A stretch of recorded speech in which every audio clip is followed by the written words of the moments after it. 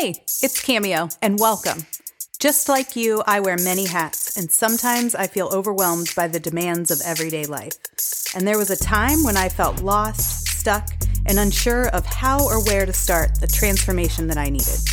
And that's why we're here, to share experiences, lessons, tools, and tips for shaking up your life and living for you. I'm glad you're here, so let's get into it.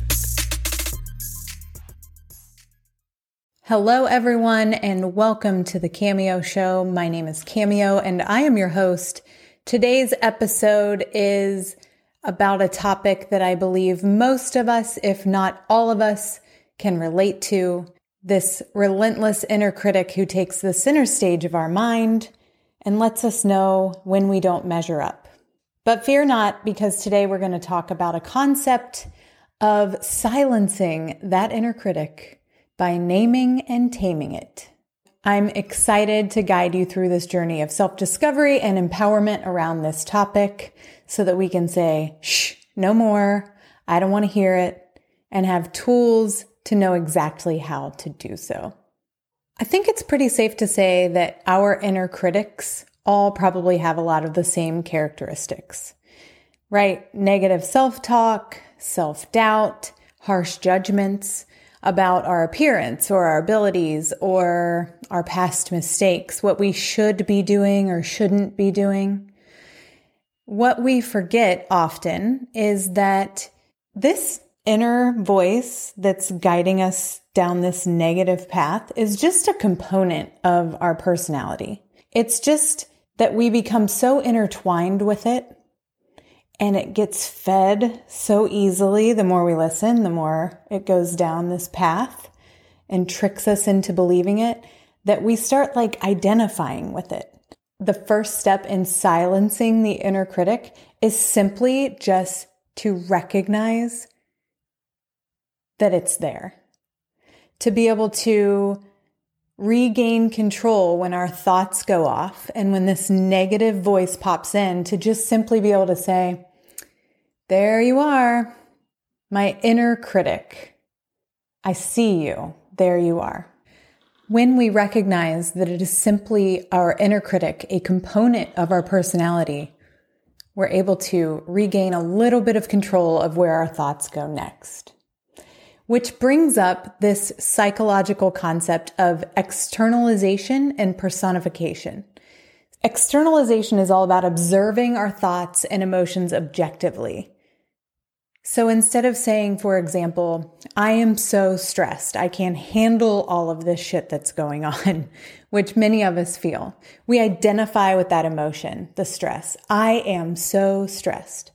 Externalizing that statement is taking the emotion and recognizing it by saying there's a lot of stress around what I have going on, and saying it feels overwhelming right now. So instead of identifying with the stress, just simply recognizing that it's there and talking about how we feel about it versus identifying with it. Personification, the second piece of this, is giving human traits and characteristics to non-human things like our emotions or our habits or our thought processes. Now, I know that might sound a little bit crazy, but it makes this interaction with ourselves, with this one piece of our personality, a lot more manageable because it separates us. It separates us from our thoughts and identifying with this inner critic by recognizing, hey, there you are, this one piece of my personality, by externalizing these statements and just recognizing what it is that's happening, the emotion, and how it's making you feel. And then by separating it from yourself as a person, by giving it its own persona, you make it so much easier to manage the challenge, and you develop strength in your communication and healthy relationships with your thoughts. It allows you to feel a greater sense of control over your inner experiences because you're treating them as external entities that can be changed or managed. And it usually reduces the emotional charge that we feel. This promotes greater self-awareness and better emotional well-being.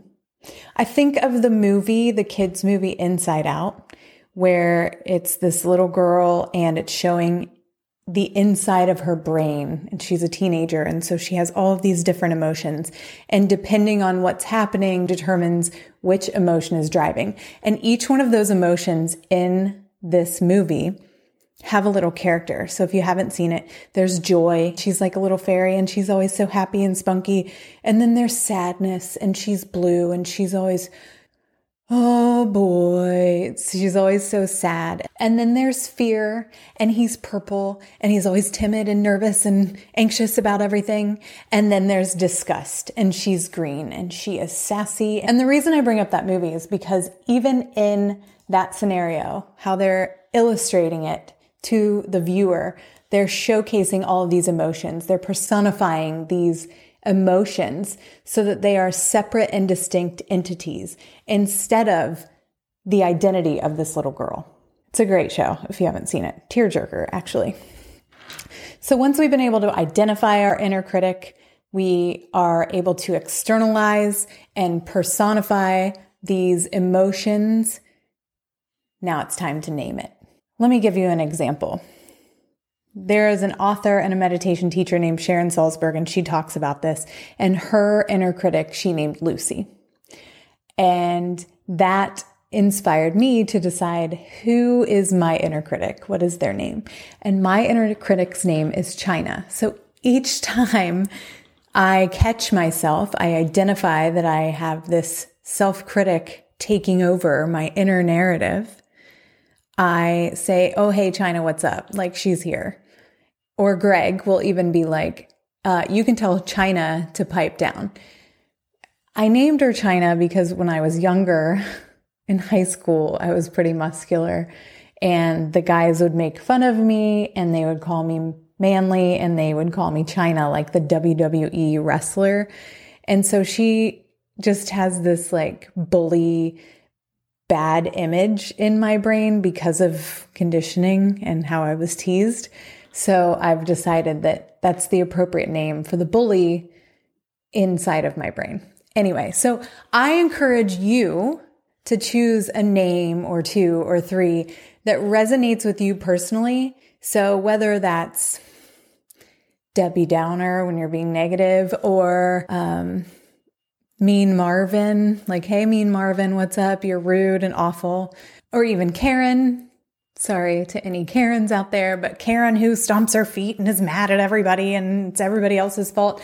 Whatever is popping up in your brain, this inner dialogue, give them names so that you can identify them and be like, what's up?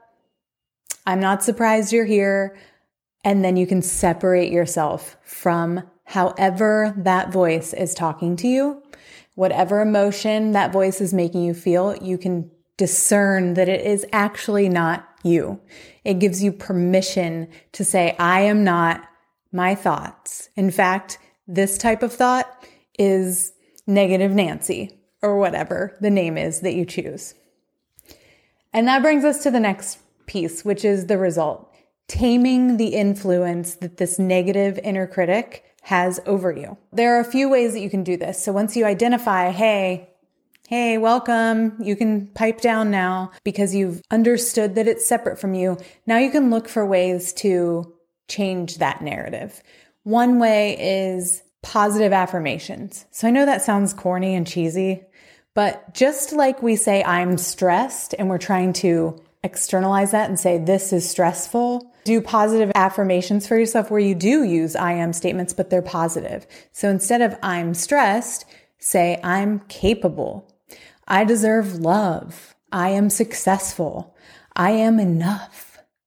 So catch yourself in those negative I am statements, externalize them, flip how they sound, and then practice doing positive I am statements. And then just keep repeating them over and over and over to yourself.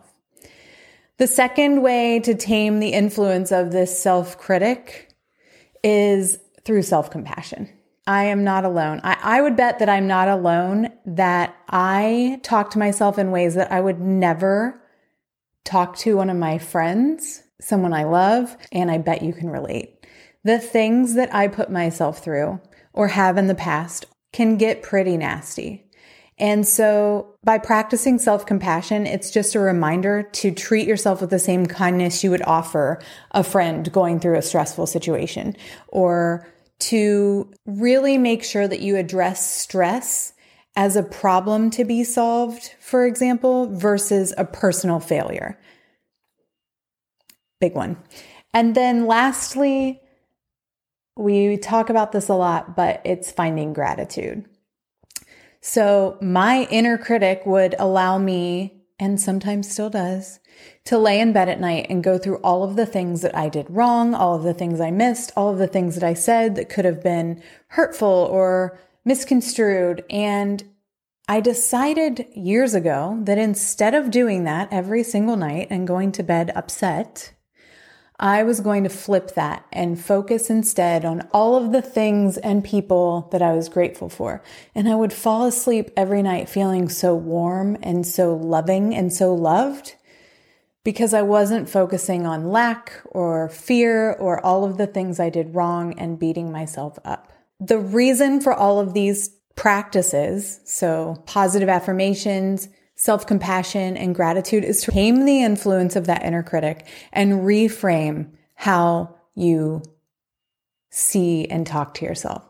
So you're identifying the inner critic, you're challenging its validity, you're giving it a name, you're separating yourself from it, and you're reframing how you talk to yourself, how you treat yourself, and how you see yourself into a different light. Let me give you an example. So one of my inner critics that's pretty strong right now is, who do I think I am? I'm too old to think that I can learn mixed martial arts. I am getting wrinkly. I need, to do something about that. Hey, China. Welcome back. Thanks for all of those things. I see you. And I'm going to identify and separate myself from you, China. Thank you for that. And I'm going to reframe it as, I am so grateful that my body is capable of the physical demands that learning mixed martial arts requires. And I am so grateful that I have these wrinkles and that I have these aging concerns, because that means that I am here and I am living and I have the privilege of getting older. And that is the point of this entire podcast, is to hopefully give you some tools to go in and recognize when this is happening, because I believe it happens to all of us. I encourage you to experiment with naming your own inner critics and then share your experiences. I would love to hear some of the names that you come up with that serve your nasty portions that take over sometimes. I'm really grateful that you're here. I thank you for tuning in. And I hope that this topic of silencing your inner critic will serve you immediately. Hey, yo. Congratulations on investing into yourself and your growth. I hope you found this episode to be beneficial and feel proud of yourself for showing up. If you found this episode helpful, please consider sharing with someone else who may benefit from it too. I'd love to hear from you, so hit me up on all socials at Cameo Elise Braun.